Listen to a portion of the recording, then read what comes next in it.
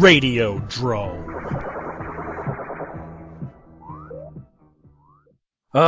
This is the Radiodrome you all knew was coming. You knew just because Brad took a week off last week that he'd be back and we'd have to pick up Brad's favorite decade, the 1990s, right, Brad? With the 1990s. You knew we had to pick up with that. And we also have the Marquis de Suede with us. Hello? But before that, if you guys want to travel back to the 1990s, AdamandEve.com has lots of 90s porno. If you go to AdamandEve.com, use the promo code DROME, you get 50% off of a single item, 3 free DVDs, a free mystery gift, and free shipping in the United States. And guys, this is the last week that ad is applicable. The stuff you're going to get is going to change. So be listening for that next week. Just open the floodgates. The 1990s with movies. You know, I'm really of two minds about the 1990s. I am. I talk about the 1990s every now and then. Me and you do on Radiodrome. I've made snide jokes and stuff like that before on some of my shows. The 90s it's a very, very easy decade to make fun of. It just is. And I'm more so talking about the attitudes of the 1990s, and I'm really talking about mid to late 90s here. There are things about the 1990s that I like. I certainly have some nostalgic value for the 90s because I was in high school in the 90s, so I certainly have sentimental value towards it in that regard. I certainly have nostalgia for it like that. When we were in the mid 90s and the early 90s, there was a lot of music I liked, and what I do like about the 90s, I liked the start of the indie movie craze in the 90s. Miramax's rise, really. Miramax's rise. I like, it was almost sort of like, hey, it's like indie new Hollywood part 2, you know?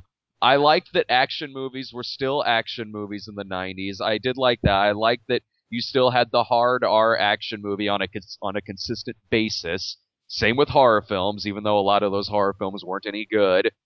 A big problem that I have, though, is that a lot of what I don't like today stems from trends that started in the 1990s. Maybe the 1990s, it wasn't as bad in the 1990s, but stuff that I really don't like today is stuff that you can trace back to about the mid to late 1990s. Being that I came of age in the 90s, from 10 to 20, that also has a lot of nostalgic value, and it's where I really learned about what makes a good movie good and everything. But in retrospect, a lot of the movies of the 90s, yeah, there are some great ones from the 90s. Every decade has their great movies, but there's more in the 90s that I hate than other decades. The way I look at it, weirdly enough, and I know this is going to be partially due to me wearing my nostalgia goggles, but the fashions, the trends, and the music in movies from the 1990s has not aged as well as the same things from the 1980s or the 1970s. And the ones that did age good in the 90s were movies that used music of a different decade.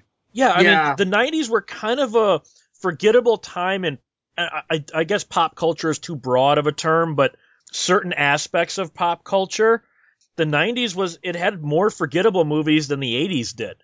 It did, yeah, I would say, but what I at least still liked was there was still a lot of action films that I did like in the 90s. The 90s gave us some flicks that The Rock, Face Off, Broken Arrow, stuff like that. You still had flicks like that in the 90s. You are right, though, in saying that a large amount of them were, and I'm not counting those 3 that I just mentioned because I like those movies a lot. And it's sort of like what I was saying about horror films too. Yeah, horror films in the 90s, we didn't have like the whole oh god, it's been cut down to a PG-13, at least to the extent that you do now. But with that being said, yeah, they were pretty forgettable. Especially the post-Scream boom. Oh yes. God, yeah. 1996 destroyed horror. After Scream came out, and see, I didn't see Scream in the theater. Everyone told me this is such an amazing genre-busting movie. Fangoria was talking about it nonstop. Starlog was still around, and they were talking about it. And so I rented it, and my wife and I watched it, and we were like, this is terrible. Where is this genre-defining film that everyone else is seeing? I saw it in the theater. I saw it in the theater, too. And like I saw it, like it had been out for a couple of weeks. My classmates were like, "Oh, dude, man, dude, it's serious, man, it's one of the scariest movies I've ever seen." So I go see it, and I come back like, "Really, assholes? Really? That's one of the scariest movies you've ever freaking seen? Oh my God, they referenced Halloween. Oh, so scary." Well, see, when I saw it at a friend's recommendation, and it was a friend that doesn't really like horror films, and he's like, "You gotta go see this movie, Scream. It's a really interesting murder mystery." So Murder that's what I mystery. went to it with the impression of. I'm like, wait, no, this is just a crappy slasher. It's as much as a freaking murder mystery as any other slasher movie is. Like any other slasher movie where you don't know who the killer is until the very end. It's as much of a murder mystery as freaking those. It doesn't make it a murder mystery. Why I went and saw it, and Yeah, I've had it described to me that way too. Here's one of my problems with Scream. It's not as much about Scream. To me, Scream was just a forgettable film that somehow caught the pop culture zeitgeist. The worst thing was its spawns. All the Scream imitators. They were Yeah. actually just so much worse. Yeah, yes, yeah, and it also to me, Scream just encompasses the whole that movie. It just encompasses the whole I'm smarter than this genre attitude. You know, this whole like we're being really cynical about this. We are better than this genre. You know, if you liked that stuff back then, you're an idiot. Here's how you do it, and you do it smart for smart people because we're smarter than you. That right there encompasses so much of what I don't like about attitudes of the mid to late 90s because it wasn't just horror films with that. It was basically just an attitude that was I'm so much smarter than you and all this stuff that you used to like back in the day. This whole cynical attitude that continues to this day, and it's part of a lot of things that really came into prominence in the 1990s that not only continues to this day but continues skyfold, man. Just totally freaking does. Well, and Like then you if you're writing to me a novel nitpicking, just I don't know. I sort of blame the late 90s on all of the novels that I get nitpicking to me stuff that probably wouldn't get so smirky nitpicked way back in the day.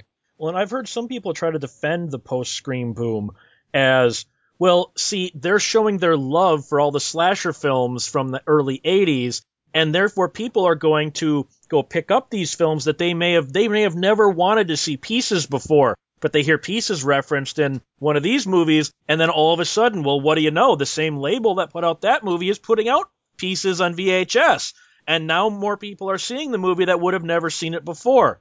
That is such a specious way to look at it, I think. no, I I didn't. think Scream may have had, that honest, hey, we liked these movies. All the Scream ripoffs were like, no, Scream made money doing this. Let's do the same thing. Well, because one of the big arguments I heard, and we're going to jump a little farther into the 90s for this one, after Blair Witch came out, it was clearly influenced by Cannibal Holocaust from 1980. I saw review after review that said, I would have never gone and watched this awesome Cannibal Holocaust movie if I had not been kind of turned on to this genre by Blair Witch. Therefore, no matter what you think of Blair Witch, it's good because it showed people Cannibal Holocaust. There's a difference. There's a difference between that, though. And I liked Blair Witch Project. I did. There is a difference in that, though. You don't have to have seen Cannibal Holocaust to see the Blair Witch Project. You don't have to even know that Cannibal Holocaust exists in order to see the Blair Witch Project. The way that Scream is structured, it's structured in a way that, yes, they're referencing all this stuff in that movie, but they're doing it in a way that they're only speaking to people who have seen that stuff in the past. I'm not saying that that's a bad thing. I'm not saying that that's a bad thing at all. I'm just saying that movie's not really made for people who've never seen horror movies before in their life, because that movie's just reference after reference after reference. Worse than a Tarantino movie. And it does it. Of course, Tarantino references stuff. I'm not saying that references are bad. Hell, look at the Snob movie. I reference stuff all over that thing. I'm not saying that references are bad. I'm not. There's a good way to do it and a bad way to do it. All I'm saying is that Scream is not the type of movie that's structured in a way that's going to make somebody that you walk into it for the first time, you're like, wow, I'm blind to this whole genre, and now, oh my god, I got to seek this other stuff out. Scream is structured in a way you pretty much have to have seen everything, all of that stuff of the past in order to get what they're talking about in Scream. I'm not saying that makes it a bad movie. It's a bad movie for several other reasons, but it's not. But that to me is the difference between that and comparing Cannibal Holocaust to the Blair Witch Project. Well, and then another thing that came out a lot in the 90s, I saw this as a real dark time for science fiction. Because you had so many original and unique takes on a science fiction story in the 70s and 80s, especially when in the 70s post-Star Wars. In the 90s, because you needed the larger budgets to adequately pull off these sci-fi stories, you had the studio mentality, just take a cop script, add ray guns, and that makes it sci-fi. Like a Split Second? I don't even know if I'd call that sci-fi. He was actually battling a demon from hell. I would. But it is like futuristic though. It's in like a kind of a not post-apocalyptic, but like post-collapse future. Yeah, like it was like post-global warming. Yeah, like, I mean, it was still futuristic. It still had elements of science fiction. I mean, it's as much science fiction, I guess, as, like, I Come in Peace. I had loved I Come in Peace, though. Don't get me wrong. I'm not knocking I Come in Peace. I Come in Peace is awesome. On DVD, Brett, it's Dark Angel. What?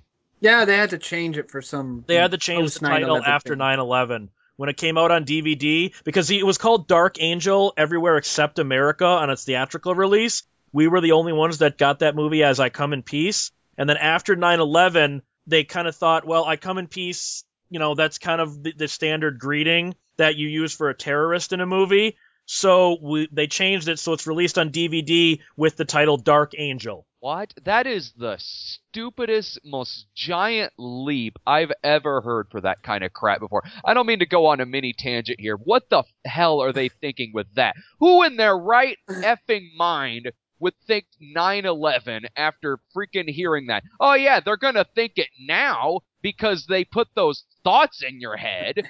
Yeah, when you point it out. But plenty of alien movies where they say that. Except, like, what was something like I Come in Peace? That actually, it wasn't a standard cop script that just happened to have ray guns in it. They actually worked the alien subplot into the point where that same movie could not have played out without the science fiction elements, though, Brad. They had no right to freaking change that title when we had a movie that year called The Two Towers.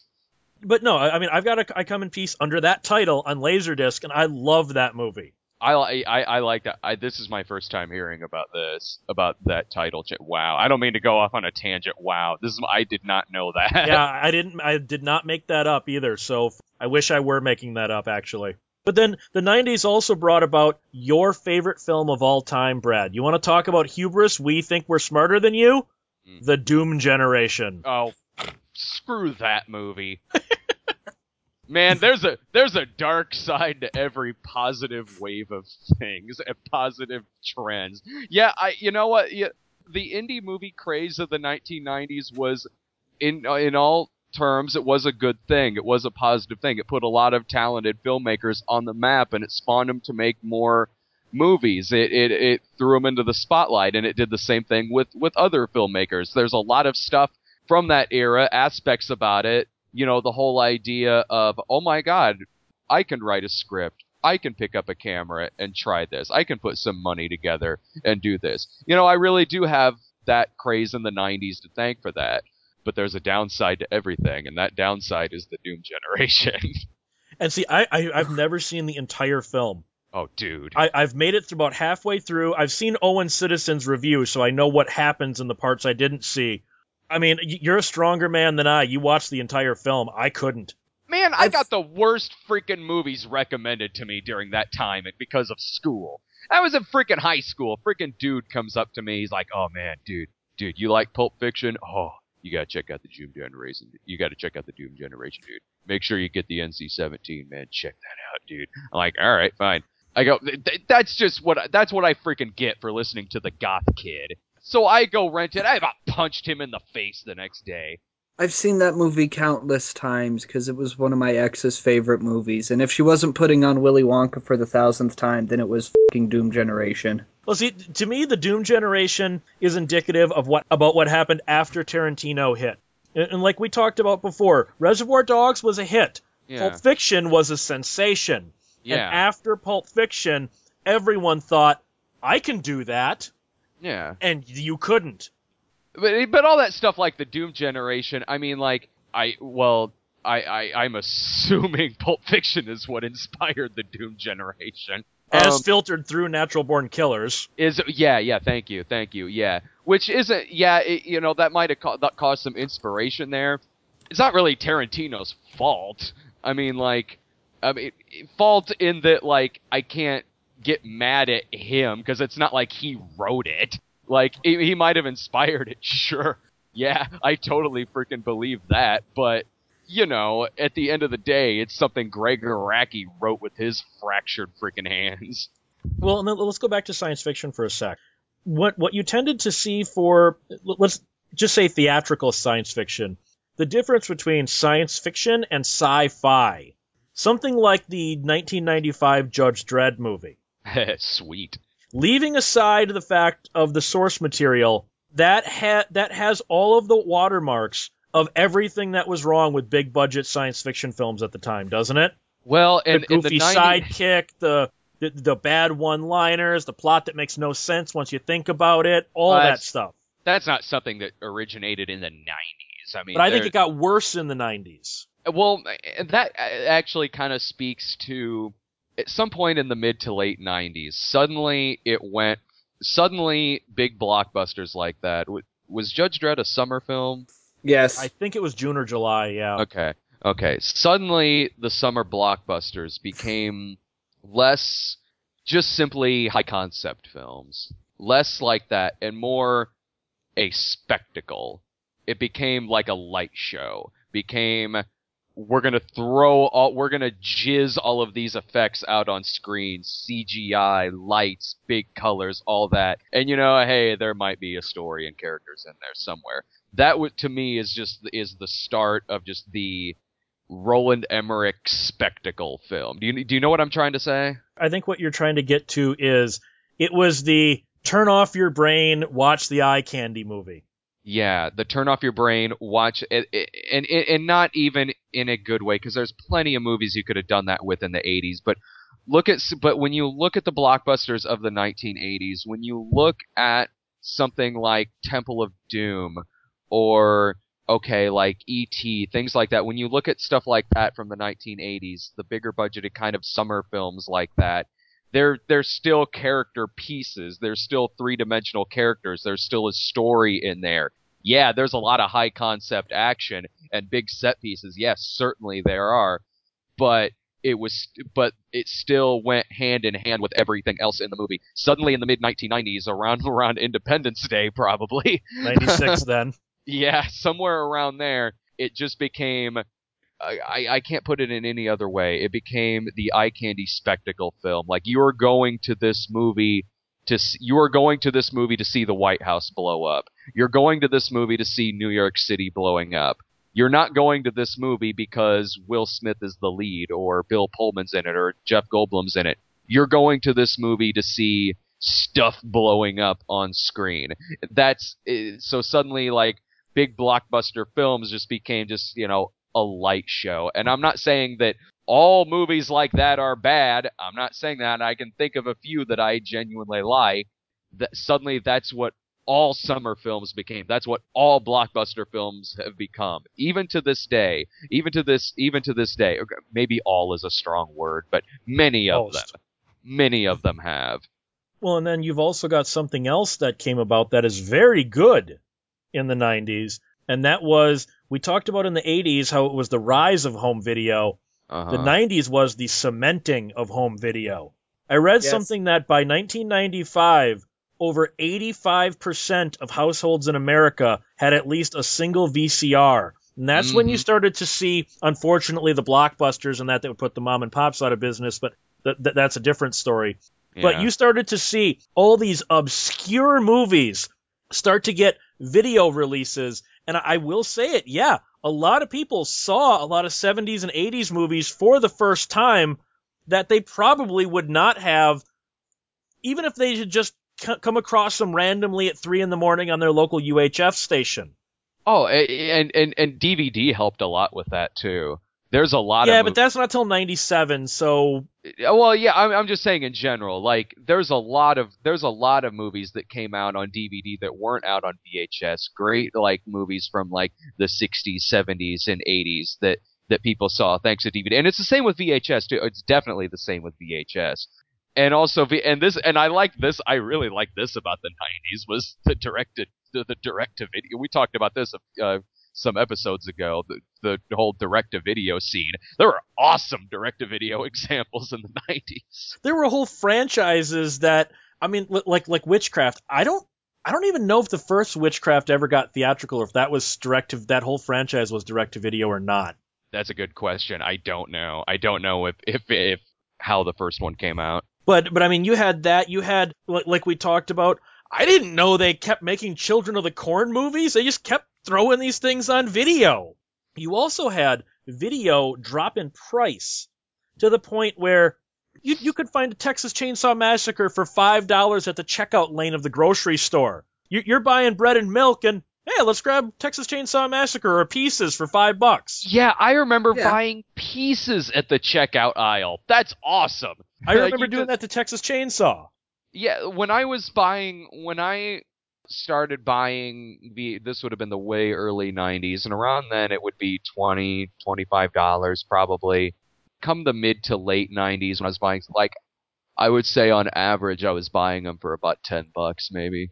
I think Good Times Home Video had the ballpark suggested retail was right around $9.99 for anything like Good Times, and they had a lot of really good obscure movies. Unfortunately, my complaint with Good Times, LP or SLP on almost all their tapes, so good luck tracking the bastards. Oh yeah, and I bought a lot of stuff from Media Home Entertainment, and they were about 10 because they put out some of the Elm Streets. They put out Halloween. Halloween I bought like probably around 90, 91, and that was maybe around 20. But by the time I got like Elm Street and Elm Street 2, I think Media was selling them for about 10. Well, because Media actually started with Charles Band, so I think they had a lot of his sensibilities when it came to Media Home Entertainment, because he was the original owner of Media. Yeah. And Media put out a lot of, like, it was hard to find them in stores around here, but Media was putting out, like, Mattei flicks, Italian post-apocalyptic movies. I think they put out 2019. They put out SS Girls at one point. Well, and you also had, and I remember this is how I was first exposed to them. It was before the special edition, so it's pre-96. Yeah. My wife and I went into a Suncoast Video. Huh, there's a time travel right there, huh? Suncoast existing. Yeah. But we went into a Suncoast Home Video, and it was, for the very first time, Star Wars on Laserdisc. First time ever widescreen. This is awesome. I need to get into this. My first exposure to Laserdisc was Suncoast Video, too. Oh, it was. Yeah. I remember going in there and being, what are these? Are these like the soundtrack albums or something? I thought the same thing. I thought it was the soundtrack at first too, but I'm like, they're like $50. That's a lot for a soundtrack. Well, it was Suncoast Video, so you could probably go across the way and find it for $20. Yeah, that's true. Yeah. Suncoast was a tad overpriced. Suncoast was way expensive. I remember getting a tin of the Beyond at Best Buy for $15. They also had it at Suncoast for $50. Not surprised at all. Yeah, the 90s, I spent a lot of time at Suncoast Video, though. I did too, man. I spent a lot of time. I got most of my VHS collection at the time at Suncoast Video, and then when DVD hit, I was buying them more from Best Buy, because Best Buy at the time had a lot more in regards to horror movies and the Italian horror flicks, which is what I was buying a lot of. They had Troma movies for $9.99 a piece. Yeah, they had Troma movies for $9. I could buy Hell of the Living Dead for like $9 or something like that. And like so eventually I just started getting most of my stuff from there. because they were just they had more and they were way cheaper than Suncoast. Now our Best Buy doesn't have crap. Well, it's Best Buy. What do you expect? I want it to be like it was 15 years ago. I want the Toys R Us to be like it was back in 1988, all right? It's not going to happen. I haven't been to Toys R Us in 10 years. The hell are you doing hanging out at Toys R Us? I have a niece and I have a son. You can't fool me. You're doing a sequel to Deception of a Generation, aren't you? Shh. Well, you brought up DVD. What a lot of people don't realize is that DVD was basically just smaller laser discs when they came out. Remember that first generation of DVDs from about 97 to 98 where they were flipper discs? Oh yeah, and my Goodfellas is like that. But the original release of 7 is like that, and I still got my Rosewood DVD that's like that. 7 was a flip disc? Is that movie over 2 hours? No, it's not. But it was a flipper. I think like once they start taking John Doe out to, the final body, all of a sudden it flips. There you go. Flip the disc over for the last 10 minutes of the movie. The DVD of Prince of the City does that. Most of the movie is on disc 1. Disc 2 has the last 15 minutes and all the extras. Goodfellas did that. Amadeus did that. A couple others I had, and also there would be like ones like Cleopatra Jones, where like the menu would just be the Warner Brothers logo. or what a lot of people don't realize is a lot of the first generation DVDs were literally Laserdisc ports. Oh, they were. Do you have the original release of Flash Gordon? Yes, I do. There is still, and people are going to say I'm nitpicking, but I'm not complaining. I'm just saying that this proves my point. I've got the Laserdisc as well. There is actually one frame of black during the side flip that's actually still on the DVD. So that's literally fantastic. They just took the Laserdisc, mastered it, and put it on DVD. That's fantastic. And you can even tell by what commentary track was I listening to? It was a Wes Craven one. It might have been for Elm Street. I was listening to a Wes Craven audio commentary for one of the Elm Streets. You can tell it was recorded when they put it on Laserdisc, because he's mentioning, I think he says Laserdisc at one point, and he also says something like, oh yeah, I gotta do this commentary, then I gotta get back to shooting my new movie, Vampire in Brooklyn. It's actually a little more brazen on the Assault on Precinct 13 DVD. On the commentary at one point, literally at about the halfway mark, Carpenter says, all right, as we begin side 2. Yes, my RoboCop DVD is a Laserdisc commentary. I can't remember if it was Clerks or Chasing Amy. One of the Kevin Smith ones, at one point he goes, long live Laserdisc, screw DVDing, and goes, since you're listening to this on Laser. I'm like, no, it's on DVD, Kevin. That's awesome. Dude. I've got, and what's also better is I've got some, and these aren't bootlegs, by the way, it's legitimate freaking DVD. I've got some that are taken from VHS and put onto DVD, and you see that a lot, sure, taken from a VHS source and put onto DVD. But what you don't often see is where you can see the blue screen where it says play.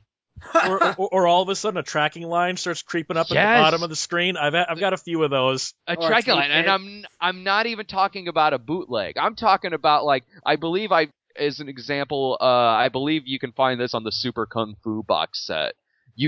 Tracking problems, the blue screen with it saying play up in the corner. Or obvious tape hits. Yeah. Yep, I've got some of those. Some of the bad Mill Creek releases are just horrible VHS transfers stuck on a DVD.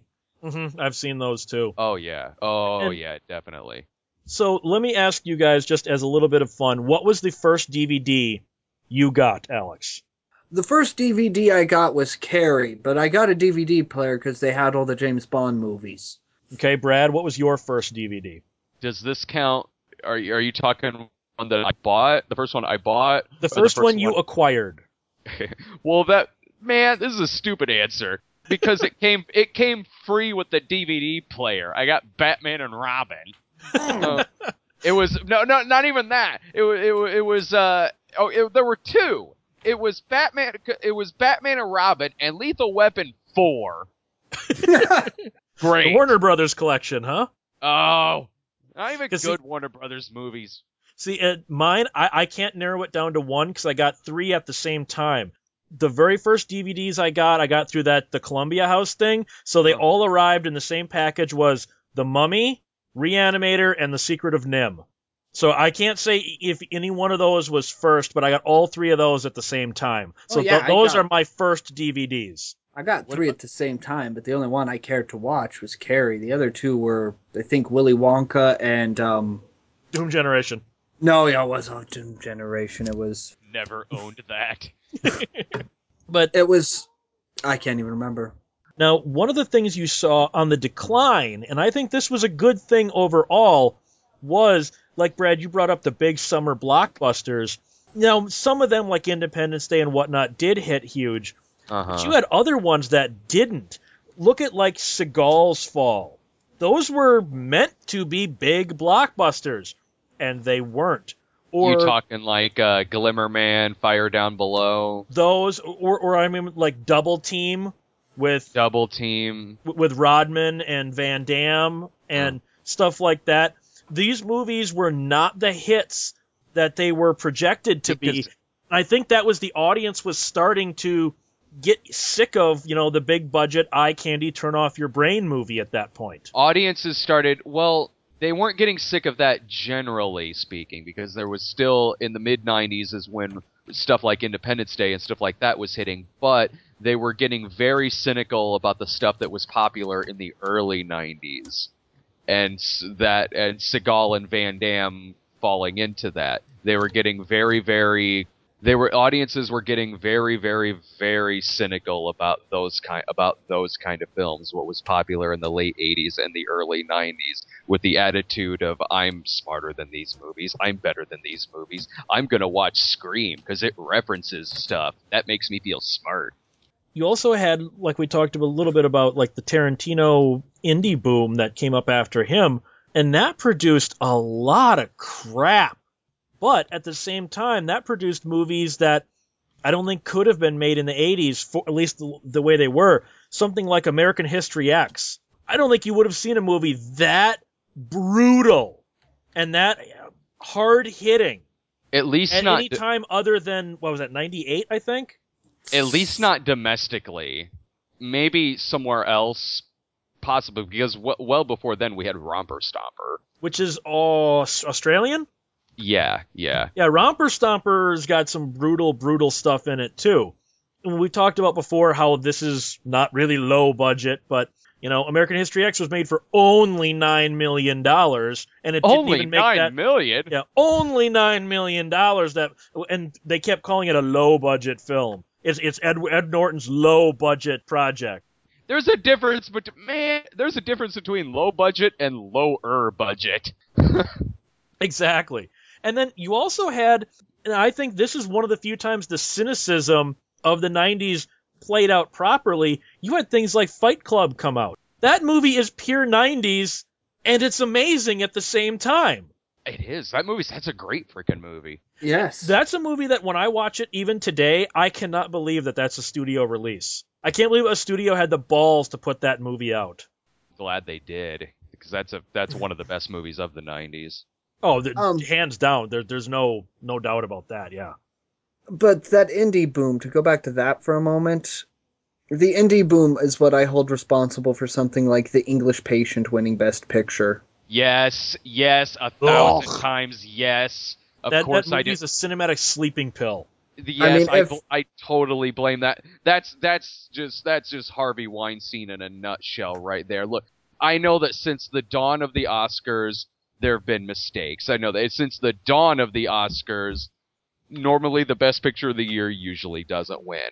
But because of that indie boom, suddenly it became very, very almost like an election. Like they're treating it like a political election, where they're taking out ads, commercials, doing all this stuff to make sure that your candidate wins that, no matter whether or not it deserves it or not. It's Miramax, so they are going to drill it into your head that that's nominated for Best Picture, and it's going to win, even though it doesn't deserve it. That's why Shakespeare in Love won over Saving Private Ryan. Well, and then you also had something in the 90s of them kind of changing the terminology, which showed a shift away from where it should have been. Now, when I talk horror films here, this is pre-Scream, okay? You saw something like Silence of the Lambs come out in 91. They avoided, in every conceivable way, calling it a horror film.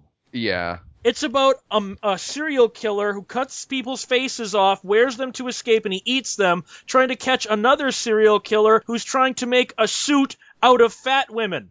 That's a horror film. It's not a detective thriller. They constantly call it. It's like at pre-Scream, horror had this stigma that, oh, we don't want to make a horror film. It's a psychological thriller. It's a detective thriller. Yeah, it's not a horror film. It's a psychological thriller. Yeah. And look, of course there are differences between Silence of the Lambs and Texas Chainsaw Massacre. There is a difference between Silence of the Lambs and Deranged or Pieces or something like that. There is, but horror is a very, very, very, very wide genre. It's a horror film with detective elements to it. There's tons of stuff like that. It's just that Silence of the Lambs happens to be slightly bigger budgeted from a more mainstream director with more A-list actors in it. But if that same exact movie was made as a B picture, it'd be called a horror film in a heartbeat. Well, and it kind of also goes back to what caused the horror film by that point to get that stigma of, oh, horror films are bad. Psychological thrillers are for the more enlightened, intelligent. Do you think it was that cynicism, that sort of that Doom Generation style hubris that, I'm smarter, so I watch psychological thrillers. I don't watch horror films. I wouldn't say that because Silence of the Lambs was well before that happened. Was well before Doom Generation and that kind of attitude. Honestly, what I would say is it's probably because of the slasher film genre in the 1980s. Yeah, certainly a lot of rougher horror films like that had existed before, but the slashers were a lot more mainstream. Were at least released a lot more mainstream. A lot more prominent critics saw them. So suddenly horror had this sort of stigma of a slasher film that were hardly ever received well by critics, and they were generally perceived as just being, bad that teenagers go see just for a lark and stuff like that. So by the time you have something like Silence of the Lambs come out, somebody might say, like, let's call this a psychological thriller because we don't want somebody going into this with the idea that they're going to be watching something like a Chainsaw sequel. Well, or even something like Henry Portrait of a Serial Killer. I still see reviews all over that say this isn't a horror film. It's a character drama. No, Henry's a goddamn horror film. Well, here's the thing. It can be both. They're not horror. This is the thing. Horror is a extremely wide genre. It's not narrow. You can have a horror film that has character driven drama to it. They're not. You can't.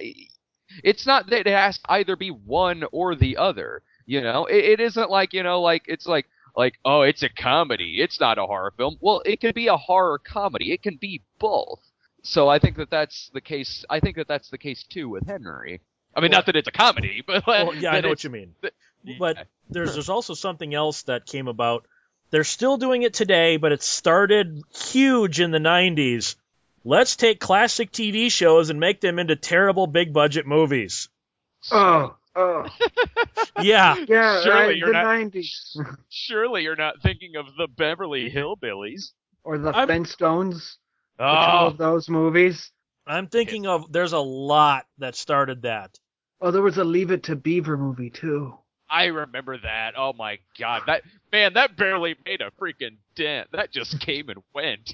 Well, and there were even surprising ones. I mean, this is going back to 87, but I never remember the old Peter Gunn TV series. I never knew that he had a theatrical flick in 87. Did? It's pretty good, too. No, I rather did like the Addams Family movies, though. I liked the first one. I hated the second one. I liked the second one better. I didn't care much for either one, really. I mean, they each had their moments, I guess, but I mean, they were certainly better than the Beverly Hillbillies and the Flintstones, but I wasn't a huge Or fan the Brady Bunch. Or that too! That one I'm not saying it was all that great, but I have a little bit more of appreciation for that one than some of the others, because at least that I kind of like how that one went a little tongue in cheek with it. Brady Bunch, they knew what kind of movie they needed to make, not what movie the audience wanted. Yeah, like and like so that I think that there were some clever touches with that one. Not a great movie, but at least like I can appreciate that a little more than say the movie version of Car 54. Where are you? You also had the rise of the video game film. I can't think Double of Dragon, yeah. I can't think of a single video game movie from the 80s. The video games were the thing for TV back then. But the 90s, my God, that was what that started this horrible trend we're still stuck in. The first one was Super Mario Brothers. That was the first. And see, Super Mario Brothers for the sequel on that too, man. That movie still left me on that cliffhanger all these Left years. you hanging, didn't it? Let's see. Okay, here was my problem with Super Mario Brothers. It shouldn't have been Super Mario Brothers, and it wouldn't have been that bad of a movie because it was kind of a decent, kind of a decent dystopian sci-fi, lighthearted comedy. It just wasn't Mario Brothers. Interesting concept, yeah. That there's this other culture with evolved dinosaurs. Yeah, it just wasn't Mario Brothers. That's all. Yeah, and it wasn't really that. Even as a dystopian, weird, post-apocalyptic comedy, it wasn't funny. And also, I got to get this out too. That the late 90s started what has now become the modern incarnation of reality television. Yeah. And the 90s are to blame for that, and that's something that everyone's going to have to live with for the rest of their life, and people are going to rot in hell for. Really, Brad, open up about it. Well, and then you also had, as well as the rise of the video game film, you also had the rise of, I mean, we already talked about direct-to-video and things like that, but you had the rise of I'm talking about a lot of stoner comedies. I mean, yeah, you had Cheech and Chong and things like that in the 70s and the 80s. I think there were more stoner comedies made in the 90s than any other decade. No, we get those all the time in the past 10 years. There's all the Pauly Shore movies and all. There was just stoner comedy after stoner comedy. I think that we might have just noticed them a little bit more in the 90s because there was a lot of those in the 80s too. And I think maybe 2 of those were actually Pauly Shore being a stoner. I think the rest of them he was just Pauly Shore being stupid. You don't actually have to have someone literally playing or literally smoking weed on film for it to be a stoner comedy. Well, you also had, now he returned technically in the 80s, but the real big return of the Big G, Godzilla, when all those new late 90s Japanese movies finally made it to video stores here in America, you saw Godzilla start to get popular again. The toy line came out. They had, and this is all pre the Devlin and Emmerich train wreck. You had the new toy line come out. You had the comic books come out. You had T-shirts and merchandising. Because Godzilla had been figuratively dead since pretty much the 70s. Godzilla 1985 barely made a dent. Godzilla vs. Biollante, which was 89, barely made a dent. And nothing after Biollante got any U.S. release until but the DVD. sale figures, Alex, on those Japanese imports were monstrous, no pun intended. Yeah. I didn't even mean to do that when I said it. I think throughout the 90s I had at least 2 copies of every Godzilla movie on VHS because they'd sell them all in these like bulk packs. They also 3 different companies had the rights because there was still some companies from the 80s that had the rights, and when they saw Godzilla was getting popular again, they re-released them. That's why you'll have the same movies put out with just different artwork for different prices. Because different companies simultaneously had home video rights to various Godzilla movies. Yeah, and they would release them in these packs real cheap. So it'd be like, well, I don't have Godzilla versus the Smog Monster, so I guess I have to put up with getting a 5th copy of Godzilla versus Megalon. Well, and then you also saw in the 90s as well as that, and again, you've always had this, but you saw a lot more importing of foreign films. You saw a lot more foreign films come to our shores via home video or even HBO and Showtime than you did prior. Yeah, HBO, Showtime, also companies like Miramax picking up rights to them and things like that, and distributing them nationwide with things like, say, for instance, like Life is Beautiful or movies like that. You had them doing that, and you also, of course, had companies like Anchor Bay in the late 90s putting out like Italian flicks from the 80s and the 70s. Speaking of the Italian flicks, I think those actually got more people to watch them in the 90s thanks to Anchor Bay before they sold out than probably ever saw them theatrically. Oh, by far. Definitely. So those films sold more home videos than I think ever sold tickets to drive-ins. I would guarantee that.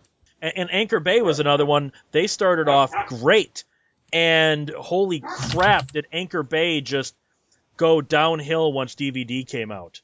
Well, for the beginning there, they were great with DVD. I had a lot of Anchor Bay DVDs with a lot of Fulci flicks, Argento movies, Bruno movies, stuff like that, Giallo flicks. They put out some really good stuff on DVD. Not really so much anymore, but now we got Blue Underground. Well, and then you've also had the special edition VHS that came out in the 90s. Remember those? They would usually come in either a clamshell, and they'd be widescreen. They'd maybe have like a making of or the trailer after the movie, or there was those 2-tape sets where the movie would be widescreen on one tape, and then the second tape would be all the different trailers and extras. I loved those, Brad. I loved those VHS special editions. Oh yeah, I've got the double tape of Dawn of the Dead, where like the first hour and 20 minutes is on the first tape. Second tape has got the rest of the movie, and it's the extended one too. It's the one that's 2 hours and 20 minutes. The rest of it's on the other tape, and then it's followed by like 80 different trailers. Like lots of yes, ones. I used to have that one. Too. I used to have one of those. Like Halloween's 25th anniversary edition or something like that. Like a black clamshell. The clamshell. Yeah, big black clamshell. I've got the Hellraiser one. I've got the hidden one. I've got the Hellraiser one. I've got Texas Chainsaw Massacre 2 and Nightmare on Elm Street as well. Oh, see, I had the Hellraiser ones I had were just the first two movies sharing the same slipcover. There was oh yeah, I remember that. Yeah, there was a 2-tape Night of the Living Dead one that I had, where I think the whole movie was on the first tape, along with original trailers. Oh, the Image Entertainment digitally remastered one. I've got that set. Well, it was the second tape was the short film Night of the Living Bread. Yep. Yes, I have that set. Night of the Living Dead's never looked better than it did on that. Oh yeah, it looked damn good. Yeah, I've got that set. I've got a lot of those, and people kind of go, special edition VHS?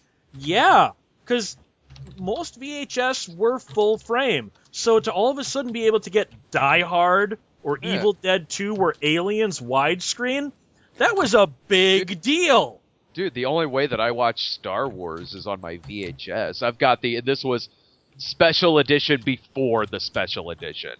This was like it's in a big freaking box. All 3 movies, and they're widescreen. They're the original theatrical releases, and there's like a 4th tape that's like a making of. And yeah, I think I've got. I just recently picked up I think it was from the 90s, the Citizen Kane huge giant box. It's got Citizen Kane tape. It's got reflections on Citizen Kane with like people like Scorsese and Coppola and Corman and that. The complete shooting script plus a hardcover booklet remembering Citizen Kane and its impact. I got it for $5 at a used store. They don't do special editions like that anymore. No, they don't. So, Brad, the 1990s, cynical. Do you think that movies are better off overall for what the 90s gave us, or not? Independent films, yes. Major release blockbuster films, no. I'm gonna basically say the same thing, yeah, because independent films became way more widely accepted, and, the 90s were great for that. But there's also so many bad trends that started in the 90s, and blockbusters became what they are today during the 90s. Yeah, I think the 90s was a dark time for certain genres. As much as we all, like to joke, oh, Josh hates everything after 95, which isn't true, Brad. But Yeah, there's a couple you like. yeah, there's a few. But Dread and I do think, Fight Club. That's it. I do think 95 was the cutoff where you started to see things start to go downhill on the big budget level. I agree with both of you guys. The rise of the independents, they actually probably got more traction than they did in the 70s with the New Hollywood movement. I agree with you 100% on that, Brad. It was almost like New Hollywood Part 2. So where can we find Brad Jones? You find me at thecinemasnob.com. Where can we find the Marquis de Suede? GeekJuiceMedia.com?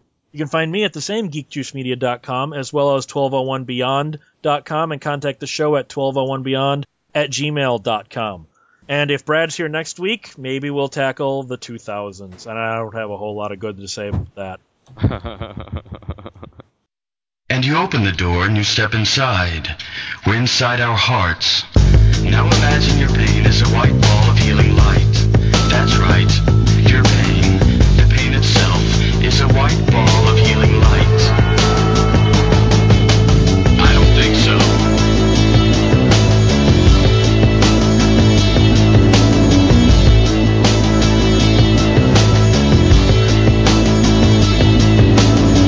This is your life, good to the last drop. Doesn't get any better than this. This is your life, and it's ending 1 minute at a time. This isn't a seminar. This isn't a weekend retreat. Where you are now, you can't even imagine what the bottom will be like. Only after disaster can we be resurrected. It's only after you've lost everything that you're free to do anything. Nothing is static. Everything is evolving. Everything is falling apart. This is your life. This is your life. This is your life. This is your life. Doesn't get any better than this. This is your life. This is your life. This is your life. This is your life. And it's ending 1 minute at a time. You are not a beautiful and unique snowflake. You are the same decaying organic matter as everything else. We are all part of the same compost heap. We are the all singing, all dancing crap of the world. You are not your bank account. You are not the clothes you wear. You are not the contents of your wallet. You are not your bowel cancer. You are not your grande latte. You are not the car you drive. You are not your f***ing khakis. You have to give up. You have to give up. You have to realize that someday you will die. Until you know that, you are useless. I say, let me never be complete. I say, may I never be content. I say, deliver me from Swedish furniture. I say, deliver me from clever art. I say, deliver me from clear skin and perfect teeth. I say, you have to give up. I say, evolve, and let the chips fall where they may. This is your life, this is your life, this is your life, this is your life. Doesn't get any better than this. This is your life, this is your life, this is your life, this is your life. And it's ending 1 minute at a time.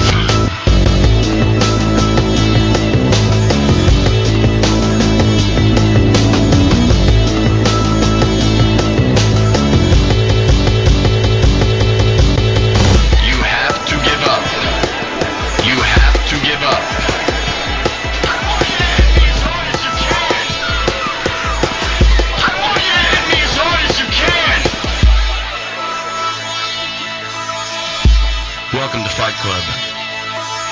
If this is your first night, you have to fight.